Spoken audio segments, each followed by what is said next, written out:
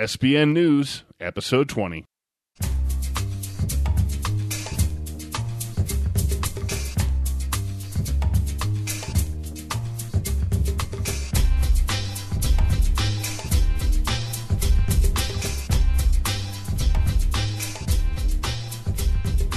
This is Savage Bloggers Network News, highlighting awesome Savage Worlds content and news shared by publishers, licensees, and fans. With your hosts, Christian Serrano and Ron Blessing. Hey folks, Christian here, and in this episode we've got tons of new product from up-and-coming licensees. Ron, do you want to go ahead and kick us off? You know, I do, but first I want to comment on that beautiful voice that everybody just heard, and I have to wonder if people are going to recognize who that was. Don't say who it is. I'm not going to. Okay, good. No, I want people to tell us who that is. Should we do a no prize contest? Yeah, let's do a no prize, and I will give the hint. It is a blast from the past for the Savage community. Yes. I'll do that. So yeah, let's get into the products though. Rippers is like the best thing ever, and it's out now. Yes, it is. They finally released the products for Rippers.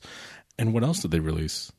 They also released the Rippers Lost Library. Basically, what that means is they've gotten the original core book, the original companion, the adventures, and a 2-page sheet that tells you how to play the old Rippers with the new Rippers rules. And that also includes the player's guide with the site license too, right? I believe so. Yeah. So it's all in there.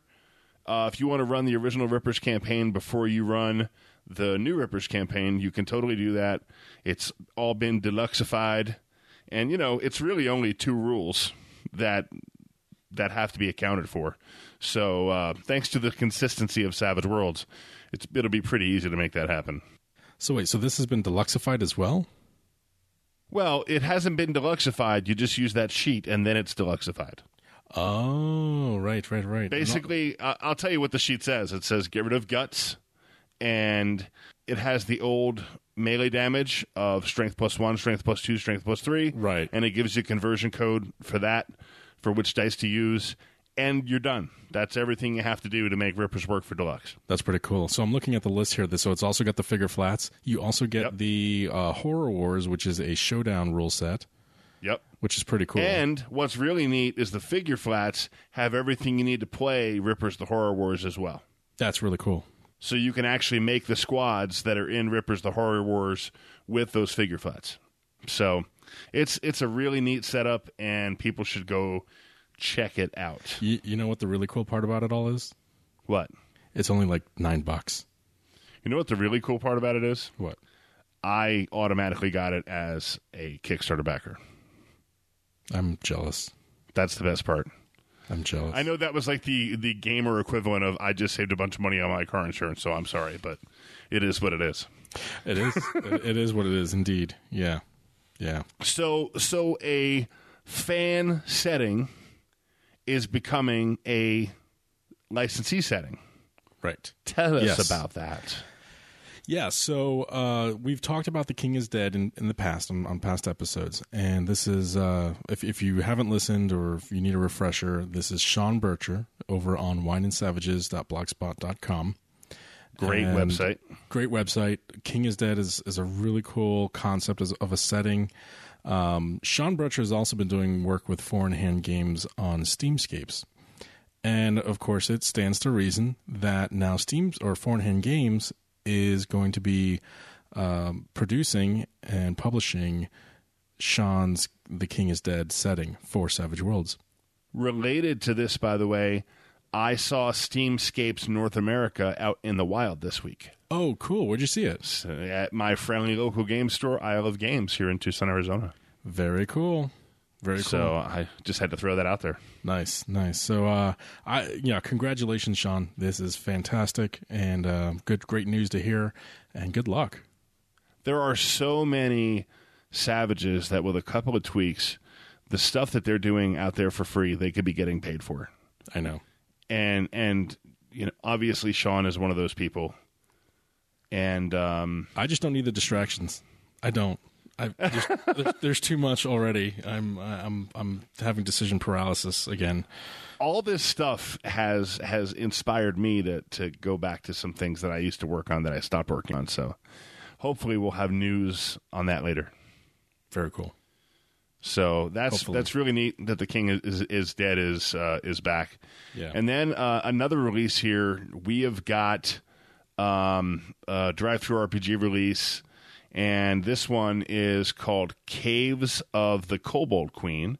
It's from Cut to the Chase Games, written by Weird Dave Olson, who was the mind behind the old school style fantasy adventures that Reality Borders used to put out. That's right. And it's really neat because this looks like a first edition D&D or a basic D&D adventure with the styling, right down to being designated WK1. So it's got that letter number designation like the old modules did. It looks like the trade dress is really similar to that, and so I think you have a good idea of what you're going to be getting from this. Yeah. And that is an old school fantasy style experience. And this is a sequel to the WK0 module that we talked about some episodes back. Right. And there's actually, I think, a 2 and 3 as well that'll be coming out in the future. And for those of you who don't know Weird Dave Olson, he's a veteran savage. He's been around for a number of years, and he does pretty good work. So I'm looking forward to this series and seeing how it turns out. And WK stands for Wrath of the Kobolds. So right. There's a lot. This is all going on with kobolds, and if you like that, again, Cut to the Chase Games. Check it out. Yeah, I like the idea of doing some continuing old school fantasy stuff with Savage Worlds. I think Savage Worlds can do it. I think it certainly can. Yeah, I think that some people will bemoan the idea of Savage Worlds doing that stuff, but one thing that people probably don't remember is that early D&D didn't have the huge power curve that modern D&D has. Right. So the flatter power curve that you get with Savage Worlds is totally appropriate to that older stuff. Maybe some of the spells aren't as powerful, but as far as the power curve itself goes, the only thing I would say is if you really want that old school feel, you're going to want to play with the critical failures rule and the gritty damage rule. Yeah. In my absolutely. opinion. Right. So another release from, this is a sort of a repeat of previous releases, so to speak. Cast of Cards. These guys, it's a warning label. They're pumping these things out like crazy. They're doing official licensed products now as well. This is the second core set for Accursed.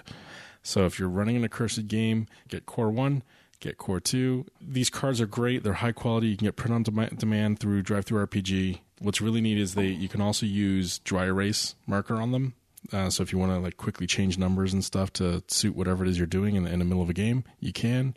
They're a great product, and lots of people who've bought them swear by them. So I've got to say, all this talk between Disembowel and you and all the times that we have talked about their products coming out on the show, I finally caved and bought the 2 Savage Worlds Core Rules card sets. Nice. And had those done print on demand, and they are really gorgeous. And I showed them to Veronica, and she's excited about how neat they look as well. Yeah. So and they feel good in the hand. They're easy to mix up, shuffle, whatever. And they're standard card size. So if you have, they're I think they're either poker size or bridge size, but they are a standard size nonetheless. Yeah. Mm-hmm. So I believe it is poker size. It is poker. Yeah. I will say that the print quality for their cards is better than their print on demand for their books at DriveThruRPG. I would agree with that. Yeah, definitely. Mm-hmm. Yeah. In fact, I've been tempted to order the Accursed action deck because of the quality of the cards. Yeah, no, I have cards from them for different game systems, and I do have cards that require shuffling, and they shuffle great, and it runs really well. So definitely recommended. Yeah. So a Kickstarter is starting to get fulfilled. the Guild of Shadows campaign guide, along with some other products for Guild of Shadows, have come out. I know that you backed Guild of Shadows. It was at a time I couldn't. Yeah. Why don't you tell me a little bit about this? So I will start off by saying, on the whole, I really like this product. I was a little skeptical, was kind of feeling a little bit buyer's remorse, but once I got the product, I like it. I really like it. So I'm a big fan of rogues. I used to love playing rogues in D&D or thieves or whatever. What this is it's essentially a setting, but kind of also a toolkit for running a game where the entire party is a collection of rogue-type characters. So if you wanted to do like a Lonkmar-style game, or if you wanted to do like Lies of Locke Lamora, that sort of thing? Yes, exactly. And it's got a very sort of Ocean's 11 kind of feel to it, in that the way the adventures are written, they're not geared toward going a room at a time and exploring in that way. You basically get a layout and you start planning the heist, so to speak, or whatever it is that you're going to do.